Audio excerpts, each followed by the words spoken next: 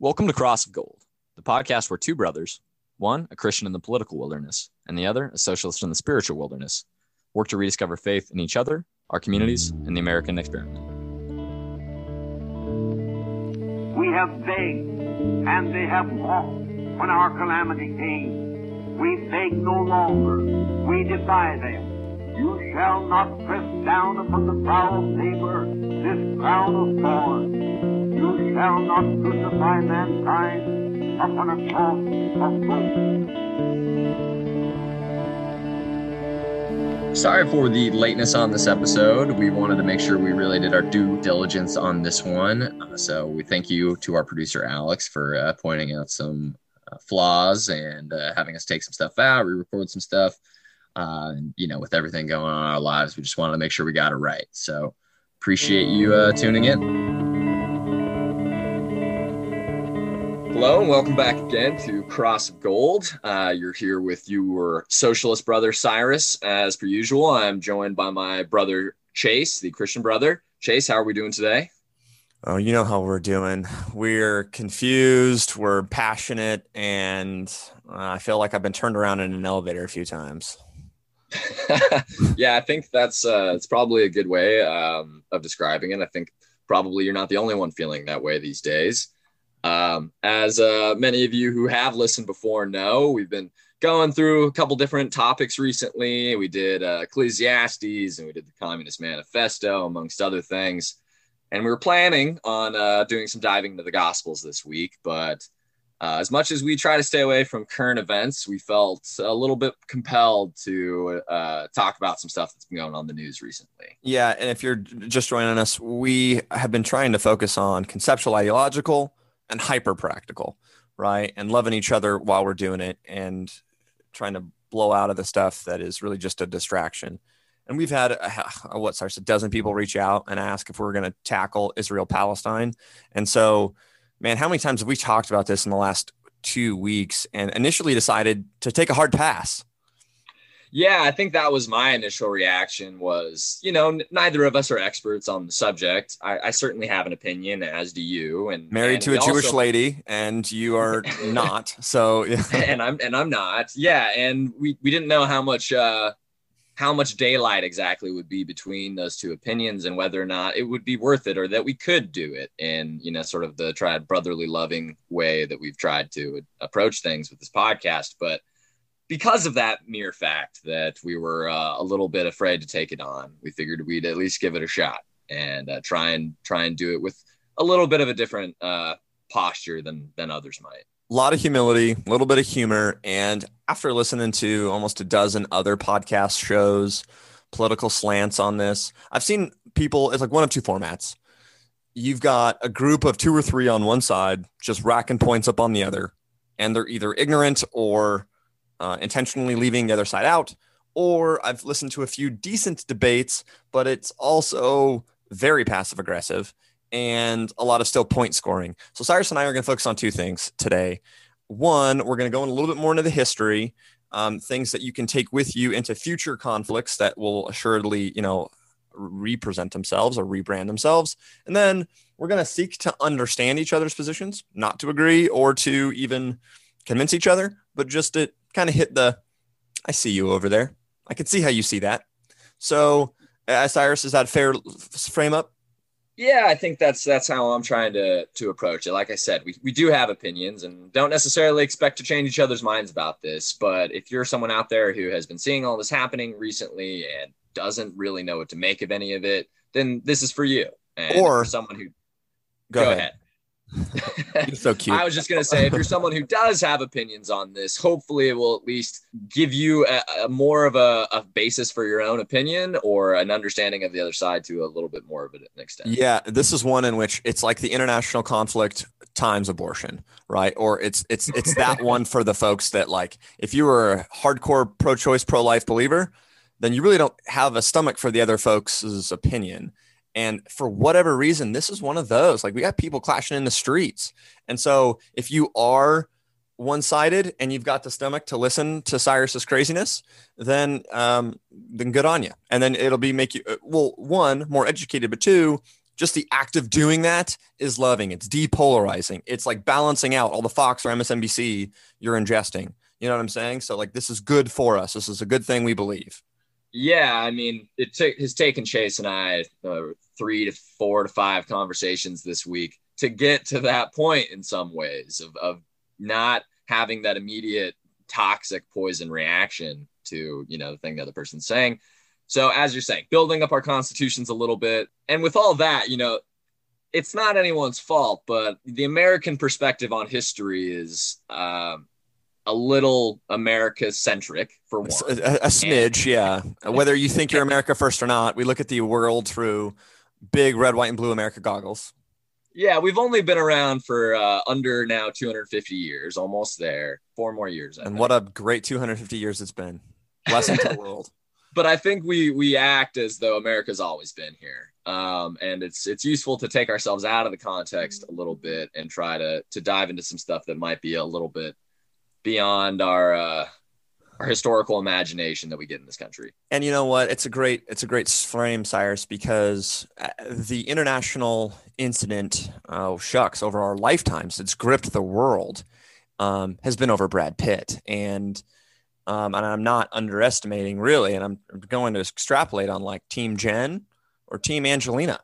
And that, I mean, from the far reaches of Eastern China to, Malibu in California, people had a side and they really didn't want to hear the other side because they believed in Team Jen or Team Angelina. And so it's with that framework that I propose we sort of look at this. And I think we started way back.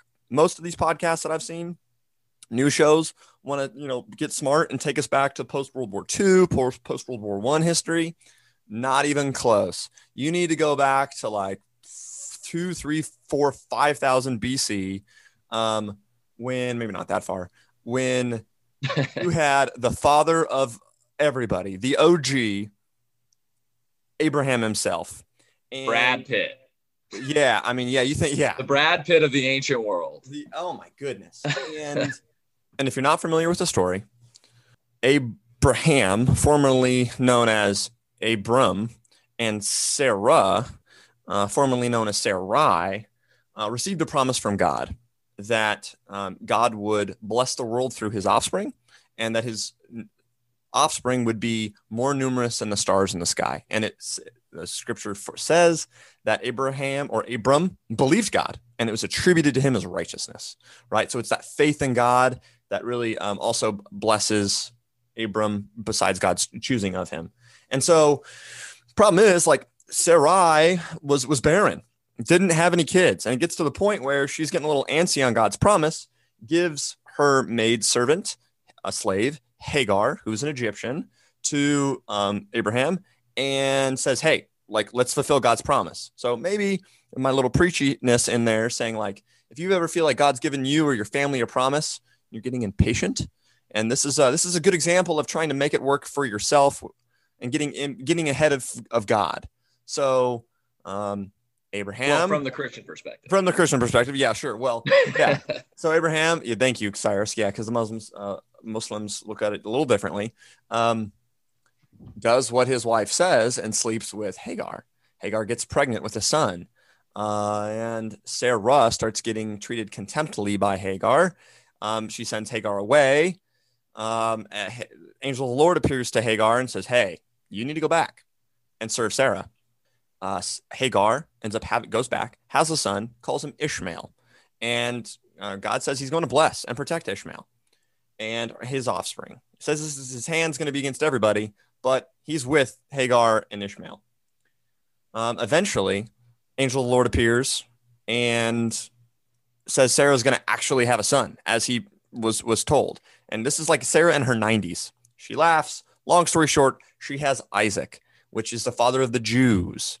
Ishmael being father of largely like the Muslims, and through Abraham. So both, that's where you get the original Abrahamic like religion splitting off there. And yeah, for those who might not know, Abraham features extremely prominently in the 3 biggest world religions: Judaism, Christianity, and Islam. So a little, flippy history on how we started there. And so, like, fast forwarding us all the way through Isaac Abraham's son through Sarah and Ishmael, son through Hagar, Isaac. So I'm just going to really track the Jewish history. I've almost finished the Quran, but I know that the Jewish narrative a little bit better. Abraham has Isaac. Isaac ends up having Jacob, whose name gets changed to Israel. And Jacob has 12 sons. And this is where you get the 12 tribes of Israel. Joseph is one of those sons who is taken to Egypt, becomes like the prime minister or the number 2 in Egypt. This is where you have like the Jews really settling there. Something like 490 years go by. They become enslaved because the Egyptians, long story short, get a little bit antsy of the number of Jews.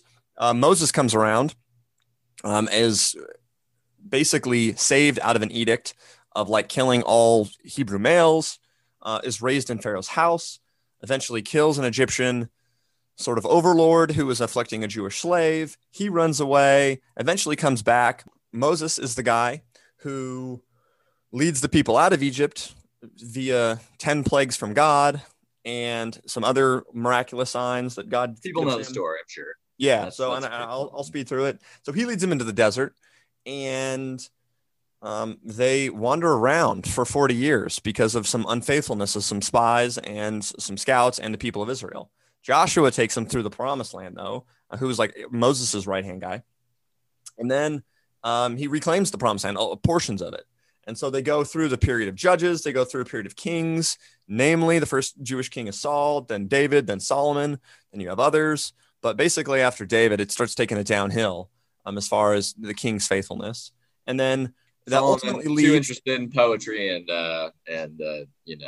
libertineness. He had over 1,000 wives, many of which were foreign, and God had said, like, don't marry foreign women because they'll lead you to their gods. Wise man. Yeah. Solomon doesn't listen to God, though, as you could tell, and had even more concubines. Ultimately leading to something that many prophets were sent to warn the people about, like, repent from your sins. Don't sacrifice like children to Baal, because that was largely the Philistine god, and the Philistines are going to come in here really suspiciously in a second. Otherwise, like, it's going to be mass destruction and devastation. Sure enough, the Babylonians come in and exile the Jews to Babylon. And so they leave a remnant there, but they just basically lay waste to it. The Jews are in captivity in Babylon, and eventually the Persians take over. And so you had, like, I think it's Nebuchadnezzar in charge of the Babylonians.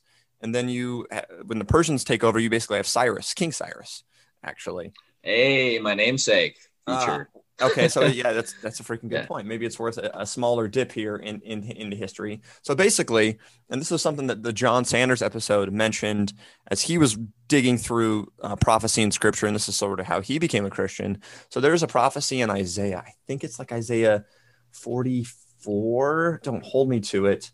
I think it's Isaiah 44, Isaiah 13, maybe both, where he basically says, like, before the temple is even destroyed, King Cyrus will bring the Jews back to Israel. And a descendant, and so that this is obviously copied many times, and it's thought that Daniel was one of the wise men for Nebuchadnezzar, and was huge blessing to Nebuchadnezzar, and sort of his kingdom is carried over, and he shows this to King Cyrus. And in fact, if you're like super skeptical on biblical history, Josephus, which is a Jewish historian, actually records this in his work Antiquities, that like King Cyrus was shown the scrolls that were way, way, way older than King Cyrus was the person take over Babylon. And he was like, "Oh, that's me." He goes, "Oh, I'm the dude I'm the dude to carry out God's decree. It makes sense. I'm the man in charge of the world right now." And so that's right. He does it. And so he sends him back. And again, for John Sanders, that was a particular like, wow, like you had to have something spiritual going on for 150, 200 years before all this happens to call it out like that. So he sends them back, and they're still sort of under the Persian Empire, but they rebuild a wall, the whole thing. So you got King Cyrus, but then you have the Greeks come through with Alexander the Great. Then you've got Rome. And so that's now the time of Jesus. He doesn't overthrow the Romans like the Jews thought he would. His, kingdom is not of this world. Then you have the Arabs push through, right? Then you've got the Fatimids, I'm skipping some, but the Turks and the Ottomans basically freaking run it without a couple intercessions from the Crusades or the Egyptians, or who was that slave class that like the Mamelukes. Thank you. So your that's history a whole too. Other history. Yeah. But... So we're skipping all this, but then so I guess I said all that to walk you through some Jewish history you might not have known, but also to like. Well, that's also not just the Jewish history, but that's the history of the land, the region, right? Well, the Palestine. And I've been, particularly at West Point and early in the Army, was interested in all the conquering peoples that came through there. I didn't even talk about the Mongols and like Afghanistan and sort of the different empires moving through over periods of hundreds of years. And after the Ottomans, you basically had the British.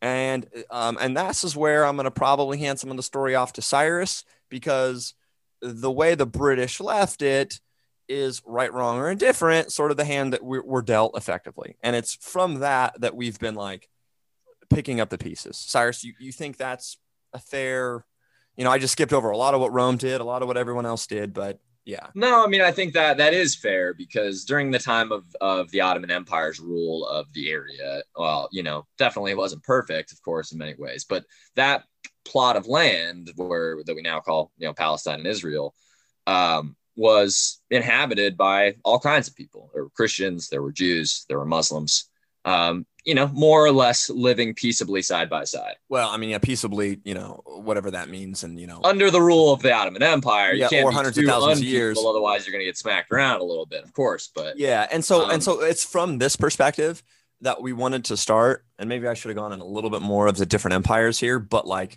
that's why when I hear the tit for tat between Israel, which I'm largely in favor of and support, and Palestine, oh, well, we were here first. Like, dude, get out of here. Like, both y'all have been here since the beginning of time, right? And so whatever peace accords or 1948 agreements, which we'll sort of touch on in the future, it's kind of like all those arguments sort of fall deaf on me. Like, oh, well, the Palestinians have been here for hundreds of years. Yeah, well, the Jews have been there thousands of years with the Palestinians. Oh, the one thing I mentioned about the Palestinians, sorry, Cyrus, is you're good. Palestine comes from the root word, Cyrus, you know it. I think Philistia. Quick mention on the connection between Palestinians and the Philistines. There's a lot of misinformation going on this one, and I've been confused at different points. There's certainly an epistemology connection, but I don't know if there's enough evidence to say there's a connection of genealogy between the Philistines and the Palestinians. It is interesting to note maybe a few things of history, and then a note about what the Netanyahu clan has been talking about. So the entire land was renamed Palestine in the 2nd century after the Romans destroyed the temple in AD 70, namely as a big middle finger to the Jewish people for all their attempts at revolts and rebellions. I guess one quick ode to what does Philistine even mean? I think it's from the Hebrew root word like invader. So you can definitely call a couple different people potentially Philistine. I think one thing though, it's worth mentioning within like the 2 or 3 years ago, the late 2019, 2020 timeframe, there have been spats back and forth about even Netanyahu tweeting, who's the prime minister of Israel now.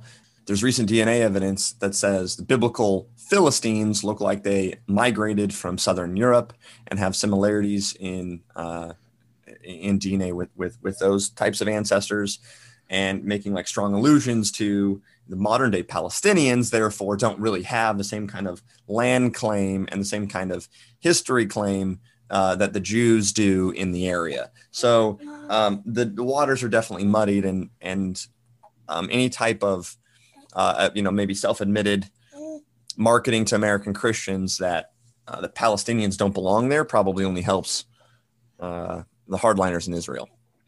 Yeah, and like the Palestinian people themselves claim their genealogy to be traced back to the Arabian Peninsula, and that they started to migrate there to Palestine shortly after the Islamic conquests by the Ottoman Empire and others, Saladin and whatnot. So it's pretty hard to say that the Palestinian people are in any way connected to the biblical Philistines, but that is where the namesake of the land comes from. And anytime we talk genealogies, to me that is just like odes to Team Sarah, Team Hagar. From my like young American historical perspective, like you're really talking like, well, was it 3,000 years or 4,000 years of history? At that point, you're like, holy smokes! Like we weren't even a twinkle in world history's eye at that point. Yeah, and meanwhile, Benjamin Netanyahu's family is from Poland. His original last name is Milikowski.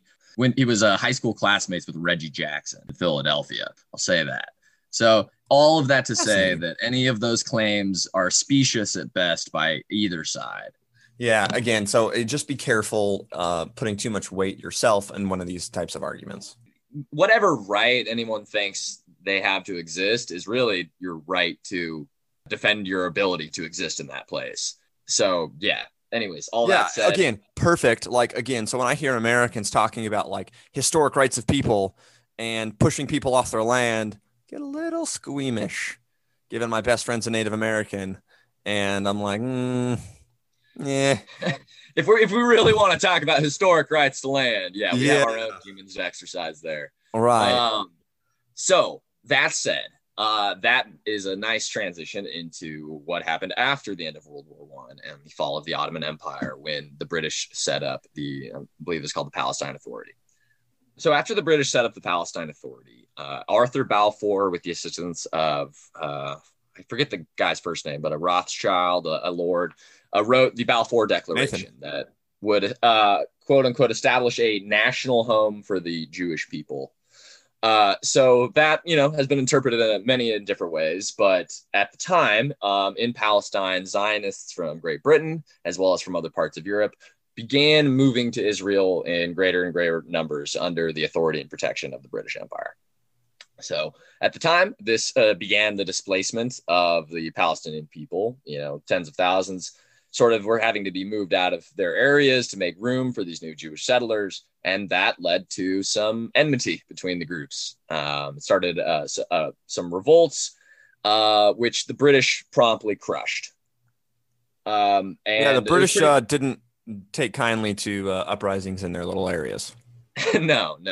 And as we'll see, they don't necessarily, they do favor one side for sure, but towards the end, they sort of wash their hands of it, because by 1939, they totally crushed the Palestinian revolt. But in an effort to quell further resistance from the Palestinians, they started to limit the number of Jews who could come to the new home. And that inspired Zionists in Israel to start a campaign of terrorist attacks, both against British authorities and against Palestinians. Who I'm sure they didn't like that. Negative.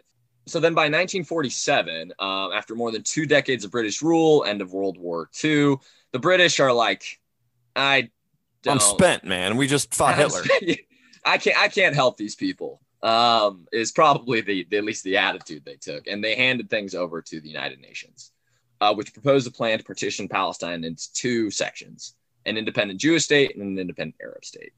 The city of Jerusalem, which was claimed as a capital by both Jews and the Palestinian Arabs, was to be sort of an international territory with special status and considerations that we don't necessarily need to get into all of right now. Yeah, a lot of other shows where we could go into that. We've cut this from previous conversations. One thing to say, though, well, I was just going to say that at that time, the partition plan that the UN put forward, the Jewish leaders accepted the plan, but the Palestinian Arabs vehemently opposed it, more or less.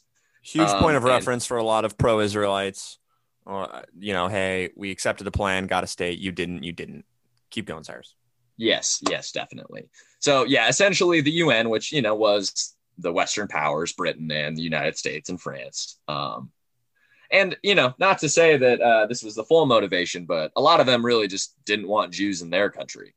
Wasn't necessarily too dissimilar from, like Liberia, where they're like, well, we don't want Africans here, but we don't want to keep them as slaves. We'll just send them back. Anyways, after that, that said, By early 1948, after the partition plan had begun to be put in effect by the United Nations, Zionists in Israel had already captured dozens of towns and cities outside the borders proposed by the UN. There were beginnings of massacres of civilians, and essentially the message was if Palestinians didn't leave, they would be killed. In the months preceding the end of British authority, right before the actual handover of power and the proposition, took full control, Israelis captured Haifa, which is one of the largest cities in Palestine, and laid plans to capture Jaffa, essentially led to war breaking out after the creation of the State of Israel between them and the Palestinians and their Arab allies. So after war broke out, the UN appointed an ambassador, Folk Bernadotte, who was more sympathetic to the plight of the Palestinians. He was assassinated by Zionists in 1948. And this is really when the Nakba, which is the Arab or the Palestinian word for catastrophe, begins to really take place. At that time, more than 700,000 Palestinians, 3/4 of the Palestinian population of the country, were driven from their homes and made refugees. About 13,000 were killed by the military. And by this time, Israel had consolidated about 78% of Palestine under its control. And that was, a big step up from the 55% that the UN plan proposed.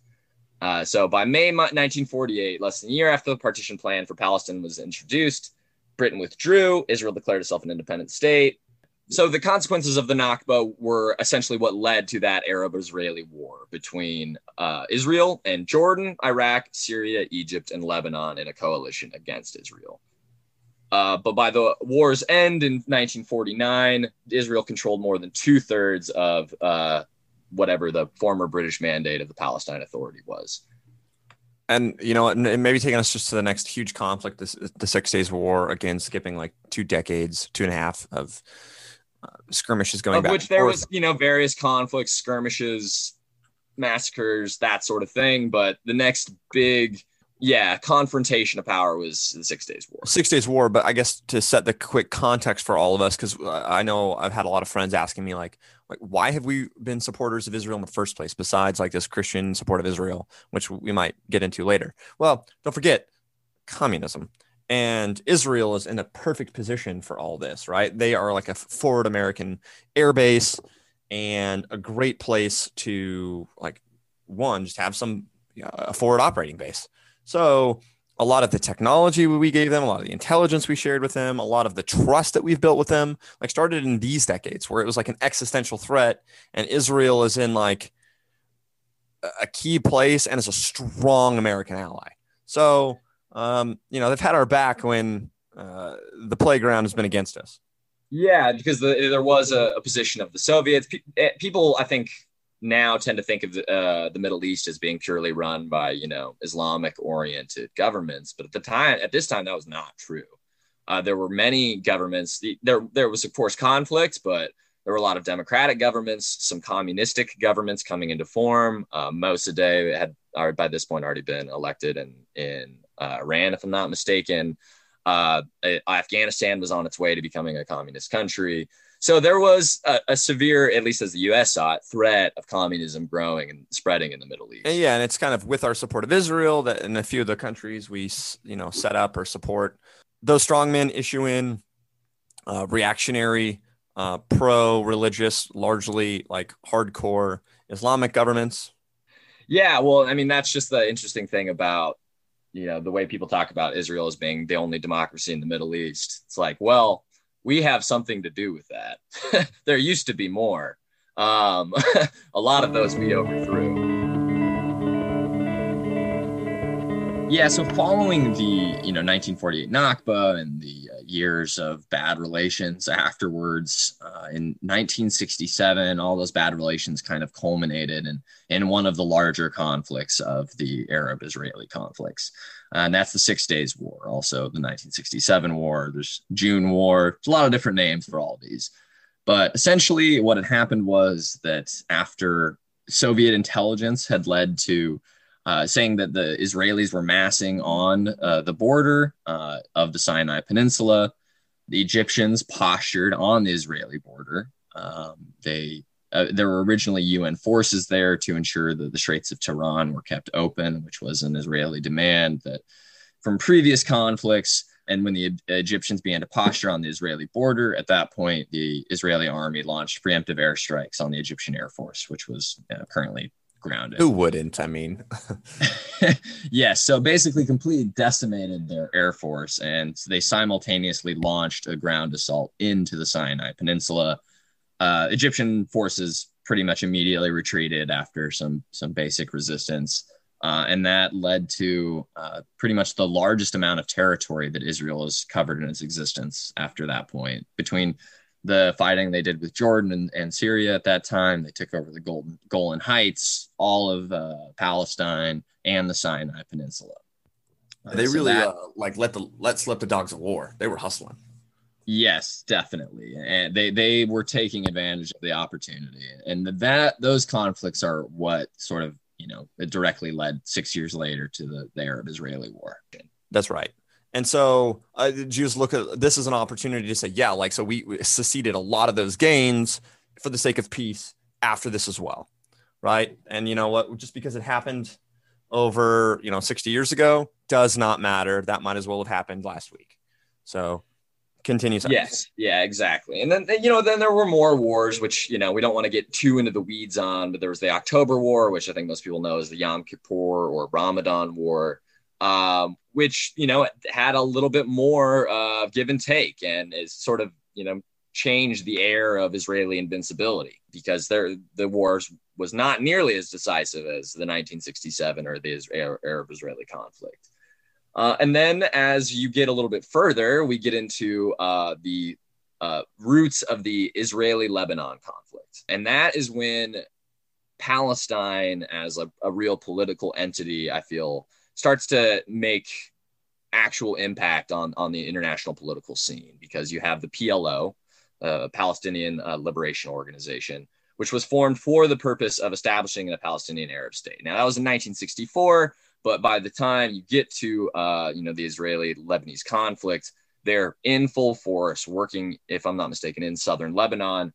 And that leads to more conflict. All of that is to say that ramps up essentially to 1993. And that is the beginning of the Oslo peace accords between Palestinian and Israeli leaders.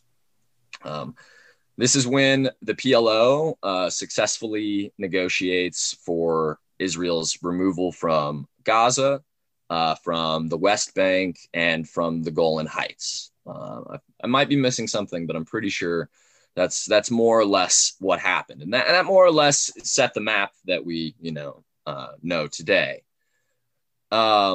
At the time of the beginning of the Oslo Accords, also it was an effort to curb the further Israeli settlements that were expanding into the West Bank, into the Gaza Strip, and elsewhere.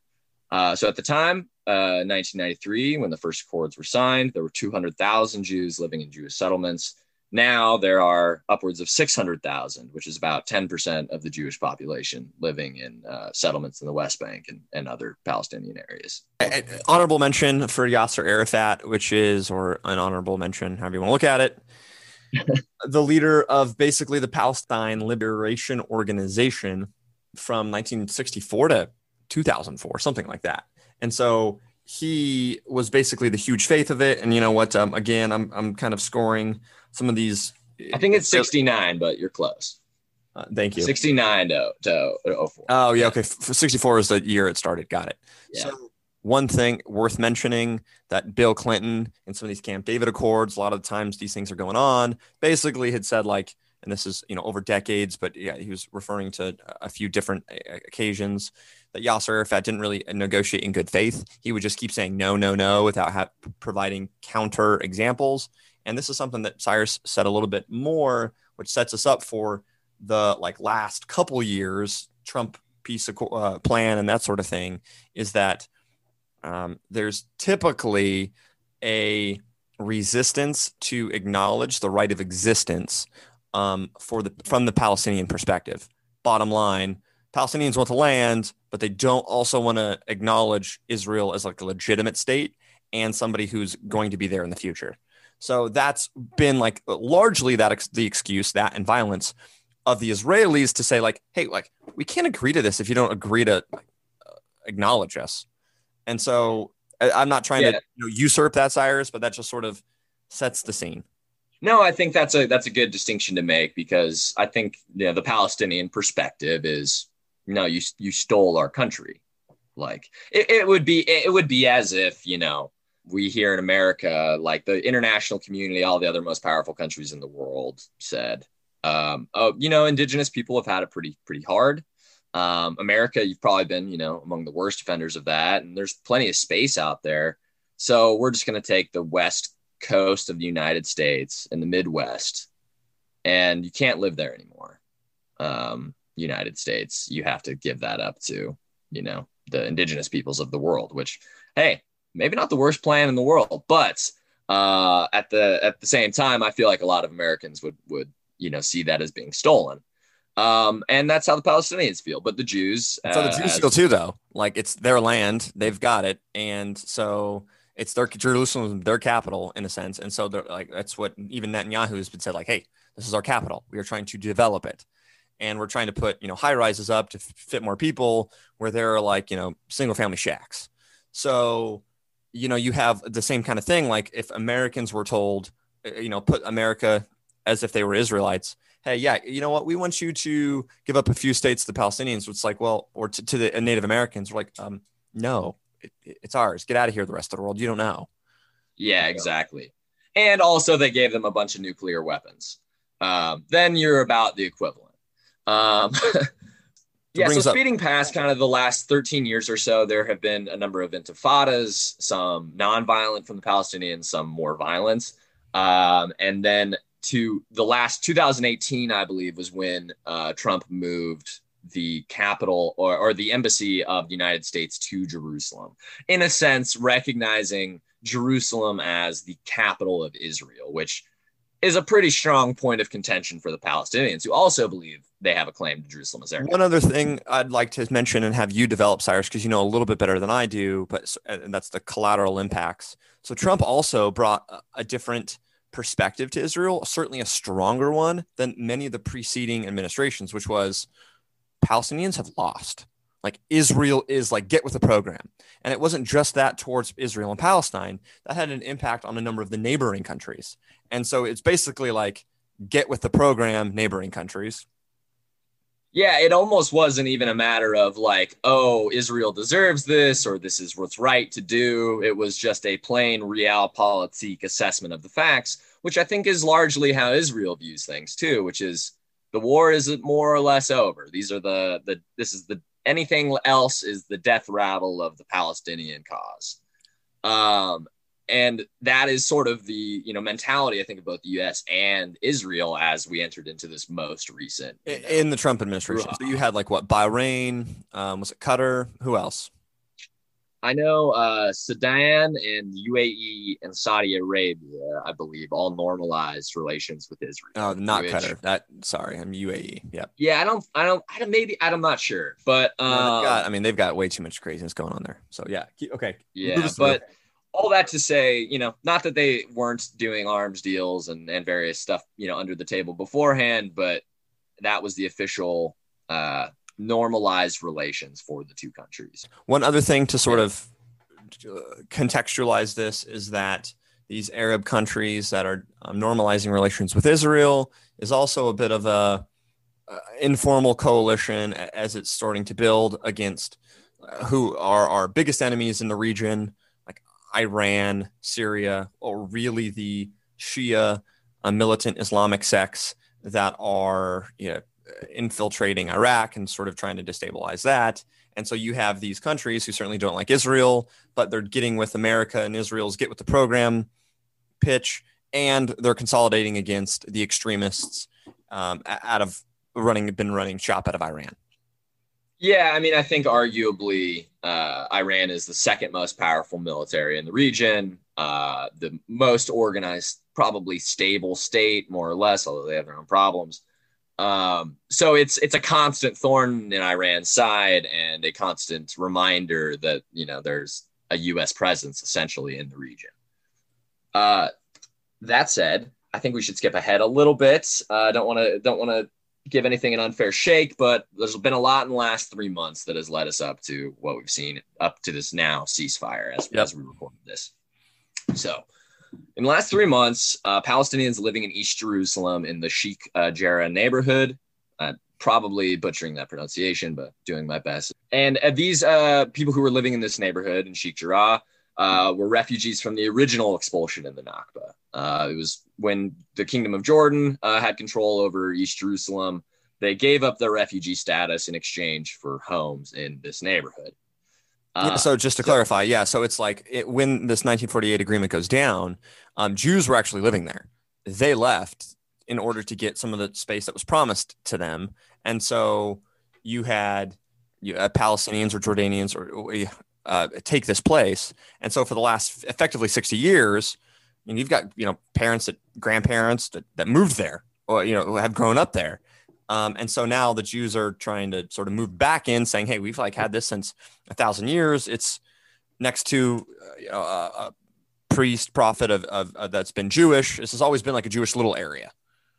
Yeah, that whole area, is to the Israelis, or their justification for a lot of the evictions they've been doing in Sheikh Jarrah and other neighborhoods is there's archaeological evidence that says Team Sarah used to be associated with King David, and they have land deeds dating back to the Ottoman Empire. So there's a lot of Team Sarah evidence. Team Sarah evidence. Yeah, yeah, exactly. So you don't even have to have your name on the land deed to get the land. You just have to be Jewish. You could be from Brooklyn or Long Island and get it. The Israeli Supreme Court, as it would turn out, interprets Israeli laws, which tend to be in favor of Team Sarah.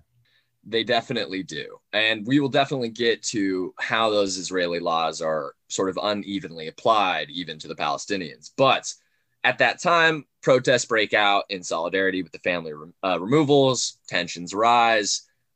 Especially, this is all sort of leading up to Jerusalem Day, and this is during Ramadan, which is an extremely important Muslim holiday. So you've got Team Hagar, super hangry, not a good thing. Yeah, there's a lot of ingredients in this soup. So as tensions continue to rise, you have Israeli soldiers storming Al-Aqsa Mosque. You have Israelis sort of destroying Palestinian businesses. You have TikTok videos. You have TikTok videos on both sides of inflammatory beat ups, jumpings, enough to make young, particularly unemployed or employed or whatever, just young men and women really pissed off, and old men and women really pissed off. Yes. So after all this, the military leader of Hamas, who is only has one picture ever of him taken, he's extremely secretive. No one really even knows who he is. He issues a warning saying Hamas will take military action if they don't stop the evictions. About 10 days go by, and the first rockets start to come over from Gaza into Israel. Okay, so now I think we just get into sharing different perspectives, and then we slap hands on this one.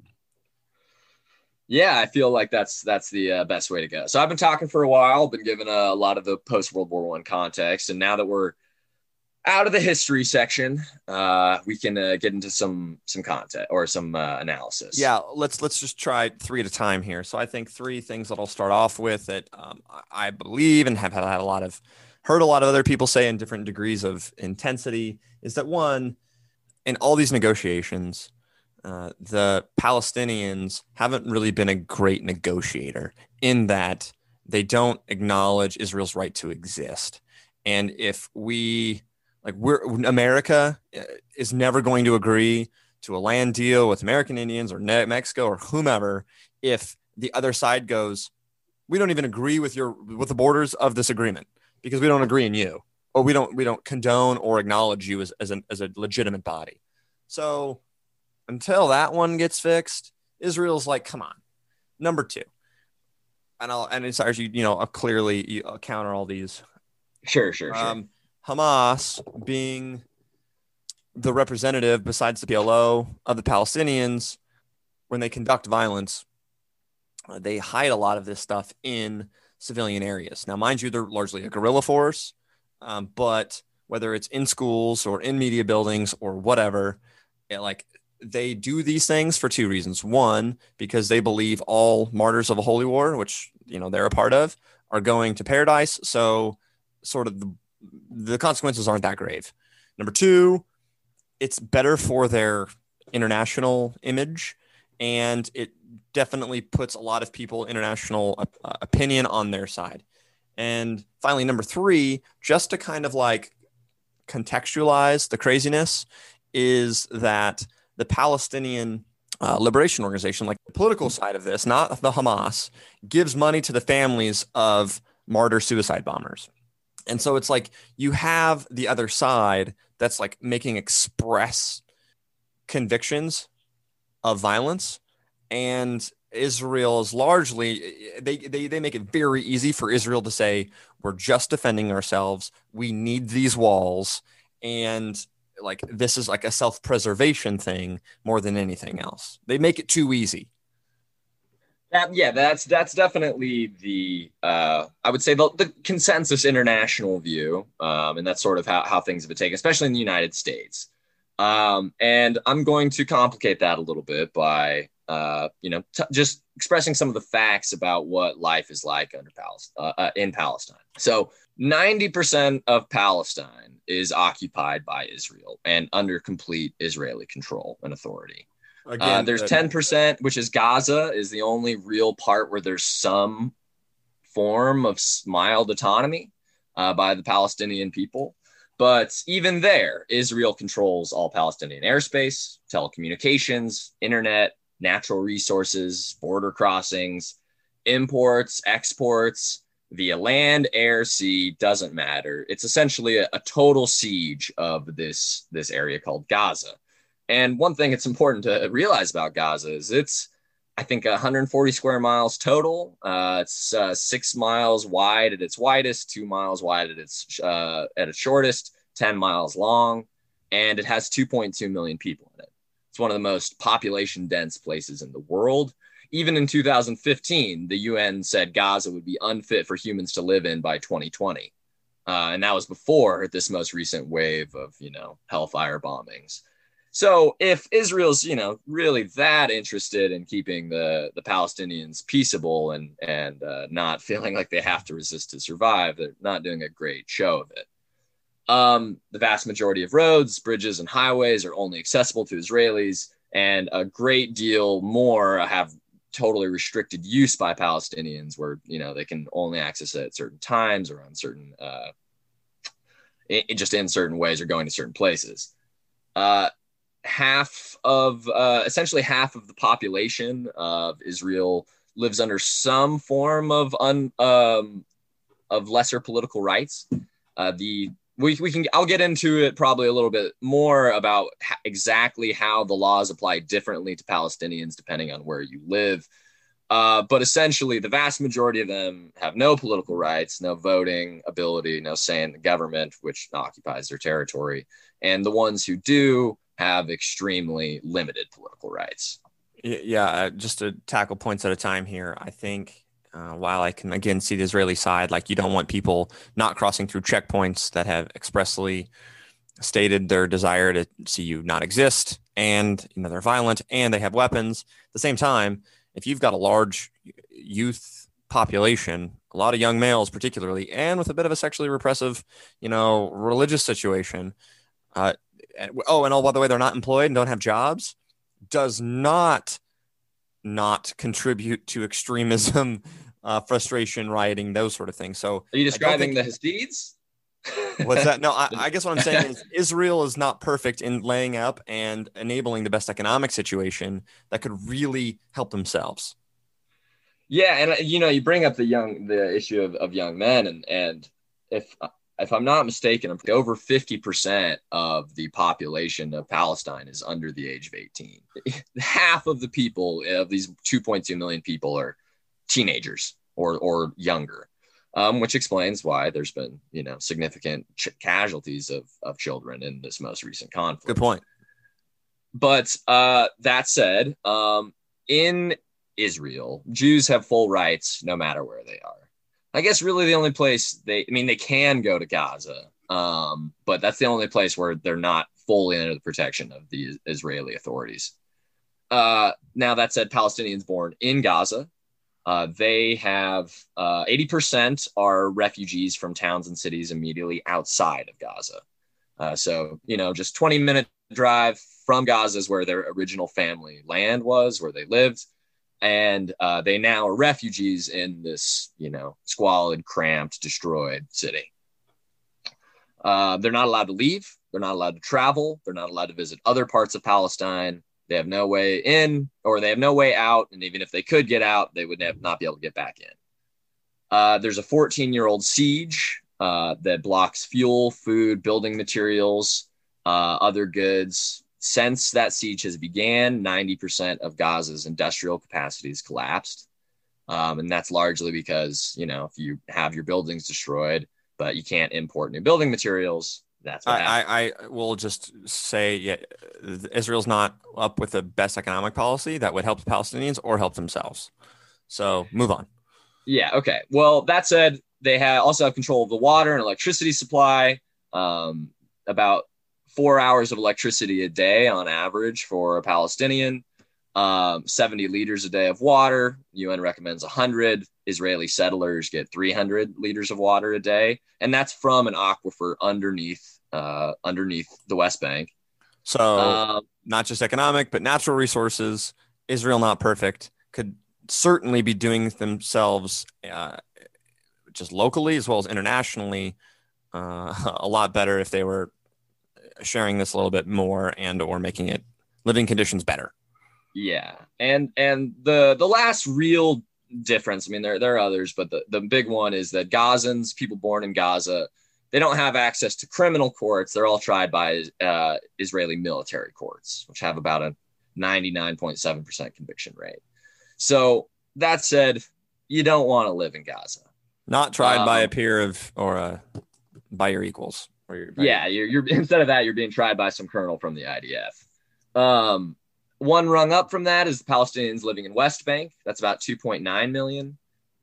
They're barred from all but about 38% of the West Bank. There's always the threat of land confiscation and settlement building. And there's over 500 military checkpoints in the area where they live that they just constantly have to go through, constantly have to deal with the IDF, who essentially can act with impunity because there's no one really holding them to account in any way. One rung up from that is the Palestinians born in Jerusalem. That's about 300,000. They have more political rights or more. They have to deal less with the Israeli authorities and the threat of confiscation. But as we see by this most recent uptick, that's happening there too. Yeah, well, yeah, those are the folks that are sort of in it on the land fight. Yeah, the Palestinians in Jerusalem right now are the ones, essentially, the people are rallying around. Okay. And finally, the last Palestinians that live in Israel, the Palestinian citizens of Israel. Now, unlike most countries where citizenship is equated, no matter what, in Israel, if you're a Palestinian, you have the right to vote if you're a citizen, but you're considered a non-Jew in the eyes of the law. So there's a whole separate set of laws they have to abide by that Jews do not. So about 1/4 of those ones, besides the citizens of Israel. So about 1/4 of the Palestinians in Israel can vote, is what you're telling me. 1.6 million out of the, I believe, 6 million. So yeah, thereabouts. So about 25% of them can vote. But those who can vote are not allowed to live in 68% of the towns in Israel. So well over half of Israel's off limits even to Palestinians. Advanced manipulative gerrymandering a little bit. Yes. Okay. And the very last group of Palestinians are the exiled Palestinians. These are ones who left during the Nakba and their descendants. And they're barred by Israel from returning to their homeland since 1948.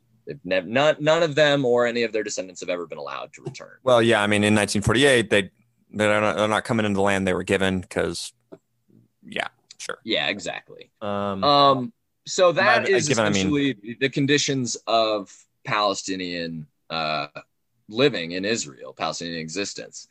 So, that's why I think from a lot of people's, go ahead.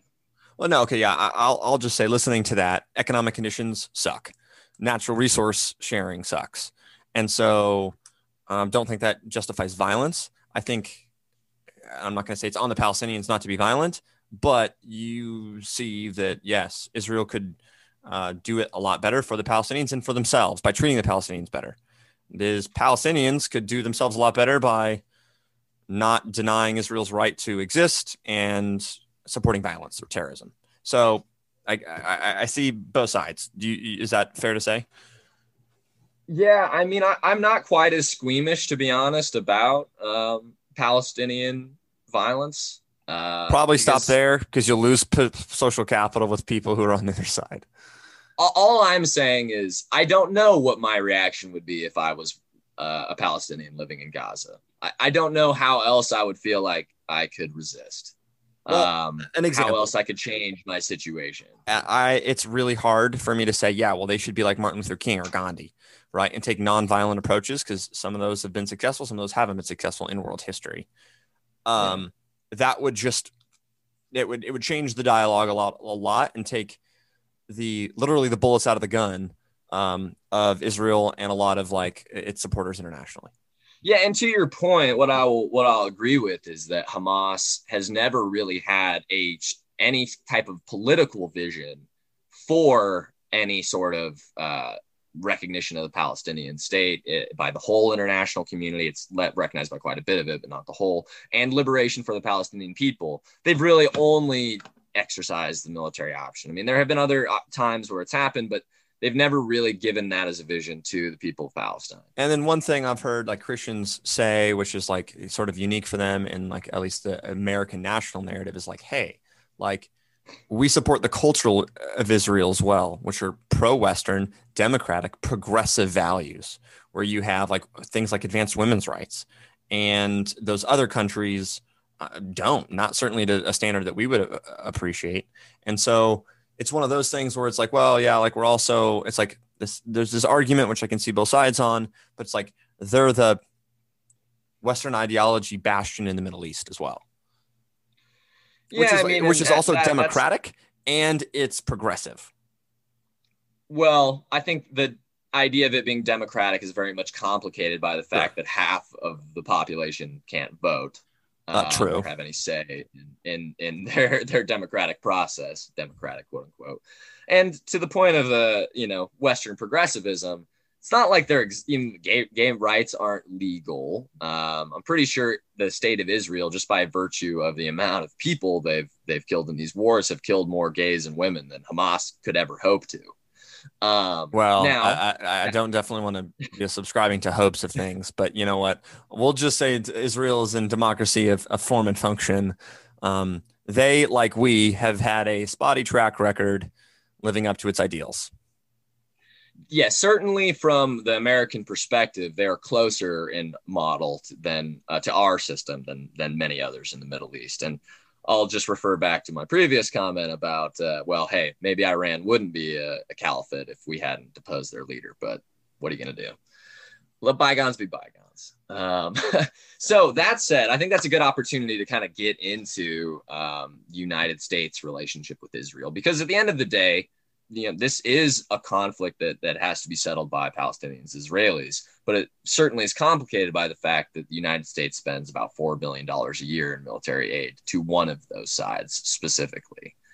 So I think, from our perspective, the only thing we can really hope to influence or have any changeover is how the United States' orientation towards Israel is. So from your perspective, one thing that I think is sort of been going around online that I've been seeing that a lot of people, I think, talking about it don't necessarily know what they're talking about, which is the curious case of American evangelical loyalty to the state of Israel. Historically, Christians have not been the fondest of the Jewish people. And I think one thing a lot of people propose is that the reason why American evangelicals are so supportive of Israel is because the reestablishment of the state of Israel is what will lead to the eventual, prophecies of the book of Revelations and the apocalypse.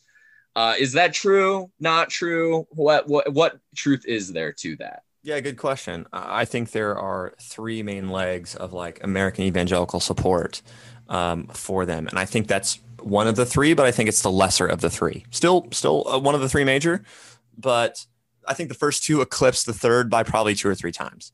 Okay. But I'll hit that one as its third leg, but I'll try to give you a good holistic answer. I think the first one that's most commonly said in churches and Bible studies and prayer groups is the Genesis 12 promise to Abraham, which is like, I will bless the nations that bless you and curse the nations that curse you. And so now moderate progressive Christians could be all over the map on like, well, that's the Jewish religious state, not the Jewish secular state. That is really now like we're all children of Abraham, particularly now that Jesus came and has blessed the world. And so that has been watered down, a lot of that sort of thing. But you can sort of see the confirmation bias association of like, well, America's been blessed in 250 shy years, like, and we've been supporters of Israel. So Yeah, we heck, can't since stop. 1948, that's been our best time. Yeah, We've been right. Like, rolling in it. we've been on top of the world since since Truman said, let's do this thing, notwithstanding Yeah. the communist competition. So I think that's number one. Number two is this idea that like they have, values from their, one, capitalism, two, democracy, three, treatment of their women and citizens. Again, you punched a pretty big hole in that with how they treat and create economic systems that are not super accommodable to the Palestinians. So, that one's, it's got some flaws. And then the third one is this. Yeah. So like there have been a number of things in world history that have been pursuant to the prophecies in Revelation. Like one of the big reasons there were so much religious fervor in Europe to evangelize the new world is because there are prophecies that say like, not until the gospel has reached the ends of the earth will like the end times come. And so now, mind you, there was some other greed going on there as well, but for the more religiously pure, that's, what they, God, glory, and, gold, something like that. Right. So, but God's for the religiously pure, that's been a motivation. And so, yeah, man, like, I won't get into it. Maybe this is a different episode that we can really sort of sparse up if our listeners are interested. But yeah, I think like the Wailing Wall is one of the walls that was part of like the old temple complex, and there will not only be peace, in the region, but the temple will be rebuilt before it's all over. And so whether that's before or after the rapture of Christians, before or after, the revelation of the Antichrist, good Christians disagree. However, the temple being rebuilt is super part of this whole deal. And so, yeah, American Christians are probably axed to get that temple back more than like secular Jews are. Yeah, it does seem. I think one of the like head ministers in Israel was quoted as saying like we should like not focus on getting the support of American Jews anymore. It's American evangelicals that are all about it. And yeah, there's certainly been a lot of tension between Israeli Jews and American Jews. I won't use some of the slurs that I've heard in between the two, but like, yes. And American evangelicals, yeah, like are hardcore, like unabashedly pro-Israel, stand with Israel. I think largely because that first component, but the other two play a role. Yeah, and as is often the case with causes that are important to the evangelical right in this country, the lobby for Israel is by far one of the most powerful in the country. And the reason I say that is it's the only lobby that holds a conference that requires politicians to like essentially swear an oath of loyalty to a foreign nation. Well, and this is why it's a good point. But why Trump was such like a red meat for the base Republican, because he was the first one out of however many presidents since I've been alive that have said, I support the moving of the embassy to Jerusalem. So for the dude that comes in and actually does it, like, he's the anti-politician because he does what he says. And that's where you can see Trump actually being like a real like catalyst to the progression of like this Jewish state. And again, the support of Christians for Trump who go, man, his personality is terrible, but his platform and his policies are actually carried through. So it's like, he's a person, but I trust him to do what he says. in ways, listen, And I'm not trying to defend him or Christian support of him, but you see what I'm saying? Like, no, I do. And I also agree that like, it's true that every American president for like the last, 20 years before him said they were going to put the embassy in Jerusalem. Well, what I'll say is I'll agree. He did what he said. And at least he, took a side and wasn't pretending to not take a side, but actually take a side. So, and I think that has led us to today, which seems to be a much more open aperture, certainly the most open in my life that at least I've seen, of some possibility for a different future. Now, that said, I think a lot of it starts with America. In your own state, in Texas, after Hurricane Harvey, there's, for those who don't know, one possible resistance method to Israeli occupation of Palestine that has been tossed around the United States and elsewhere is the BDS program.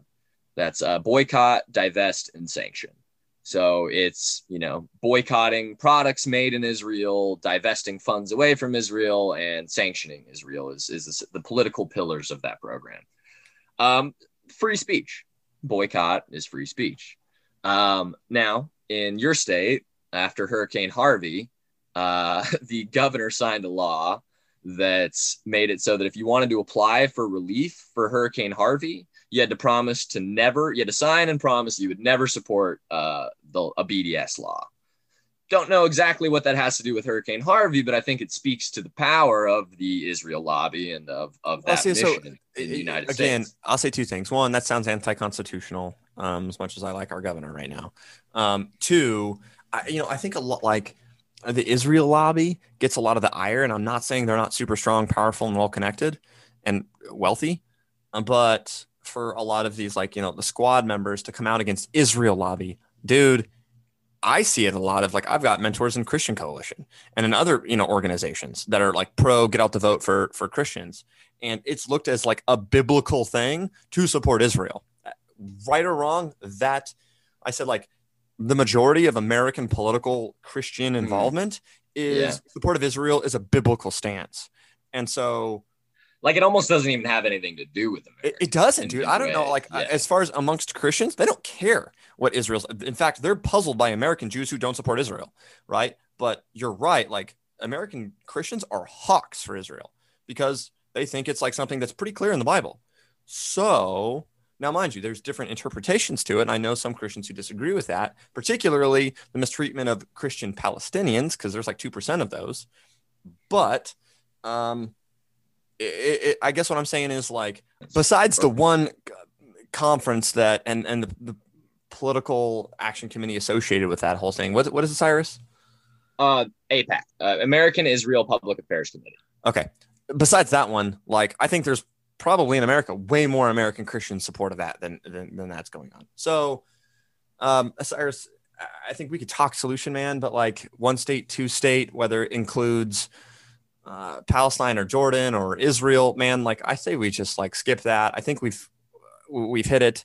We're not going to convince anybody on the solution. I have heard a lot of good arguments, the ones I haven't heard necessarily before, but that's not our value add. Our value add is seeing each other's perspective.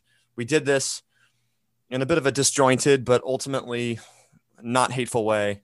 And hopefully we got, folks are sort of encouraged by that because I didn't think we could do it, to be honest. Yeah. We've gotten through quite a bit where I felt the passion rising in my chest. I've had people have reached out to my wife and been who is your brother-in-law? He's a bleepity bleep. And, oh yeah. And then Samantha put stuff on online too. And then her parents get, man, it is a wild deal. And to be honest, I haven't met anyone who's not ignorant to some of the things that have happened in the past or clearly one-sided to the point where they don't know the other side. So I don't know, man. For me, it's just you don't know what you don't know. Yeah. And clearly be on one side. I'm Team Sarah. You know what I mean? Yeah. And it's something that's important, I think. And it is something that matters. I support equal political rights for everybody. Amen. And when I see that not happening, it hurts me. But Yeah, at the yeah. You same time, gravitate like, toward Team Hagar. you have to. You've always You have been one that's like, yeah, hasn't, yeah. Hey, listen, while the restrictions that the Muslim religion offers, may not suit my lifestyle particularly well, I have great respect for all ancient religions. So, you know, there you go. Peace and love to all. But yeah, I think you're right. We're not going to solve the Israeli-Palestinian conflict. This is as wise as we are, as much experience as we have solving international conflict. This one might be a little bit out of our hands. I'll take one, and I think we'll agree on this too, because I've seen a lot of social media stuff from different folks who've been like, "Yo, look, your silence is complicity," and for both sides. So it's basically like, put a flag in your profile picture, make a post, make a story, whatever, about who you support. But like, let's be honest, dude, that's just getting you stirred up. It's exposing you. It's driving you further away from people who like probably see it differently. And so I think we got to take that amount of energy and reinvest it hyper local into loving your neighbors more. Because that's the exact thing, is that while I believe strongly in my opinion on this subject, it's very hard for me to hold it against, especially any American who believes the like pure opposite of what I do, because that's what you get here. That's what you're told. And similarly, I have my own bubble where I get fed just constant information about this side of things. And so if this was, as you said, an experiment in can people have this conversation and not come away really, having less respect and hate in their heart for the other person. And it can be tough, but I think if we can do it, then, maybe others can too. Good. No. And you know what? Cyrus is about to move to New York. And so I was trying to convince him to do a Southern swing and come by through Texas. Cause I've had neighbors, friends, church members be like want to gawk at Cyrus and just talk to him. A bit of like you're out of the zoo kind of thing. Yeah. Similarly, I've had friends reach out to me and be like, your brother's not that religious, right? Like that's a bit, isn't it? And I just have to be like, man, if only you actually knew. Yeah. What do you say? Because like I feel if anything, he plays it down. Right. I feel like I'm trying to like not be crazy. Yeah, man. That comment about it's funny because it just washes over me at this point. But when you said that thing a couple episodes ago about not watching Designated Survivor anymore because it's a little too sultry and too much sexual intrigue and too much unnecessary violence, like I had friends be like, that can't be right. That can't be true. And I'm like, dude. Well, dude, I mean, like, one, our mass media is total garbage, and what we allow to entertain ourselves, but like another thing Christians and socialists, I think, can agree on. Well, yeah, man. Golly, if I have one thing to the Christians listening, like, do a scrape of your entertainment, right? If you are like unintentionally consuming things that do not make you better, make you bring you closer to God, then ultimately you are feeding yourself with like fast food that might taste good, but not the good part of you is enjoying that. That is, yeah. I was talking. It wrecks your soul as much as it wrecks your emotions and your spirit and your standards of all decency and love and truth and like what commitment is in relationship or whatever. Like I've got dogs in me that don't need the food. You know what I mean? And I know that. And so I don't want to strengthen that by watching just freaking filth.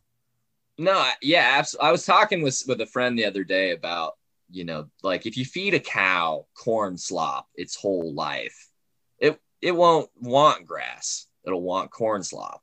And the same, I think, is very much true of our media diet. If you just become accustomed to just getting that next cup of gruel and your next nutrition bar, that's.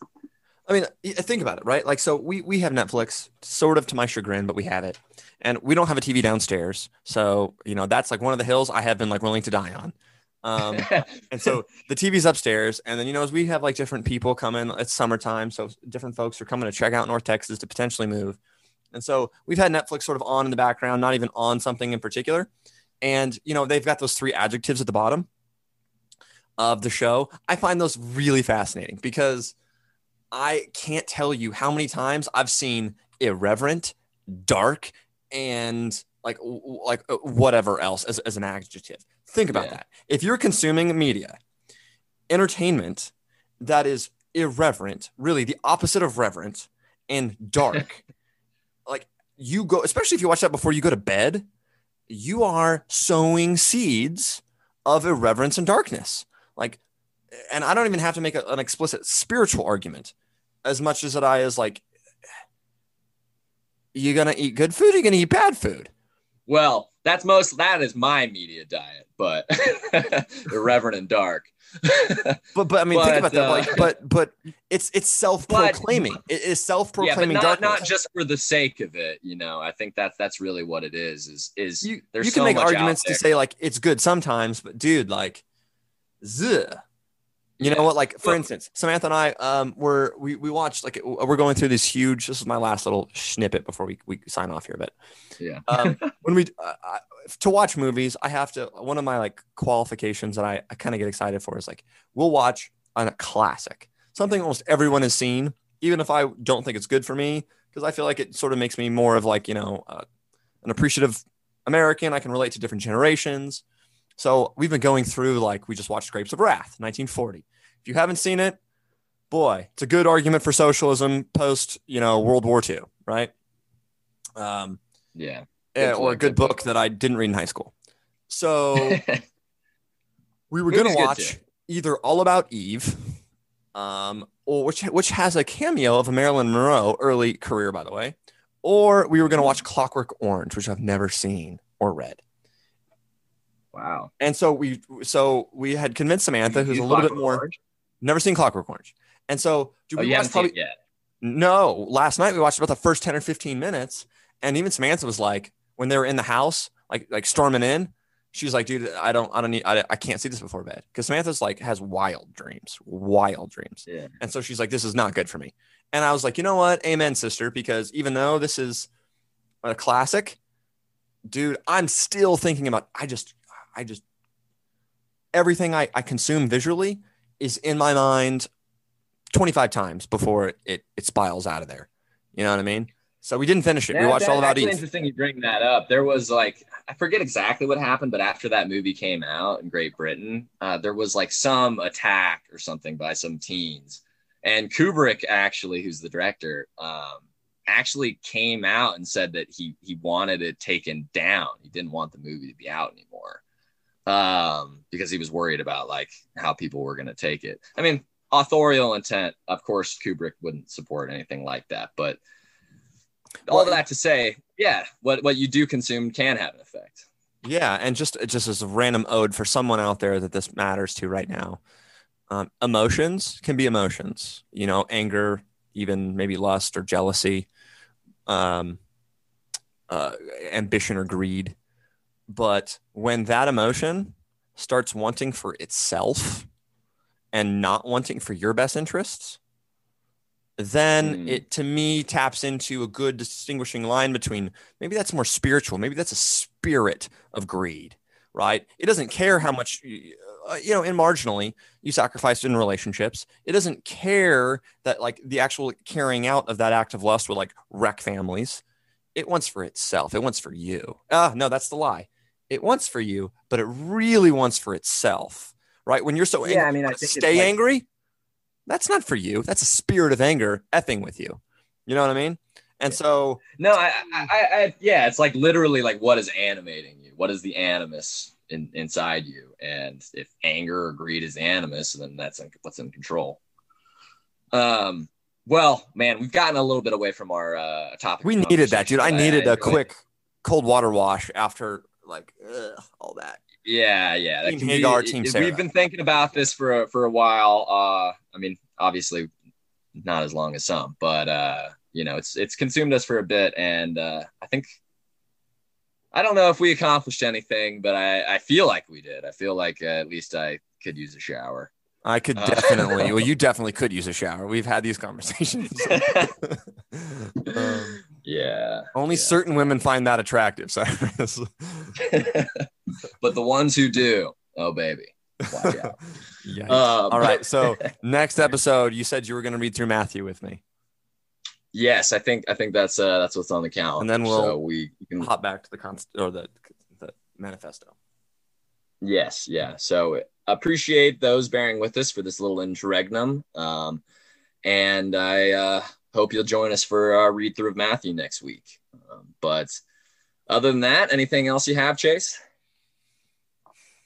I have a bladder like a 2-year-old, so this is me hopping around. Every single episode, I know it's time to start wrapping it up because Chase is just bouncing in front of the webcam. All right. Well, that said, I think it's a good time to wrap up. Love you. Good convo today, and look forward to talking to you soon. Love you too, man. Bye-bye. Are eternal, and this has been a contest over a principle. In this contest, brother has been arrayed against brother, father against son. It is for these that we speak. We do not come as aggressors. Our war is not a war of conquest. We are fighting in defense of our homes, our families, and posterity. This has been Cross of Gold. Thank you for listening. I'd like to thank Sant Invictus for producing our intro and outro songs, and look forward to seeing you next time.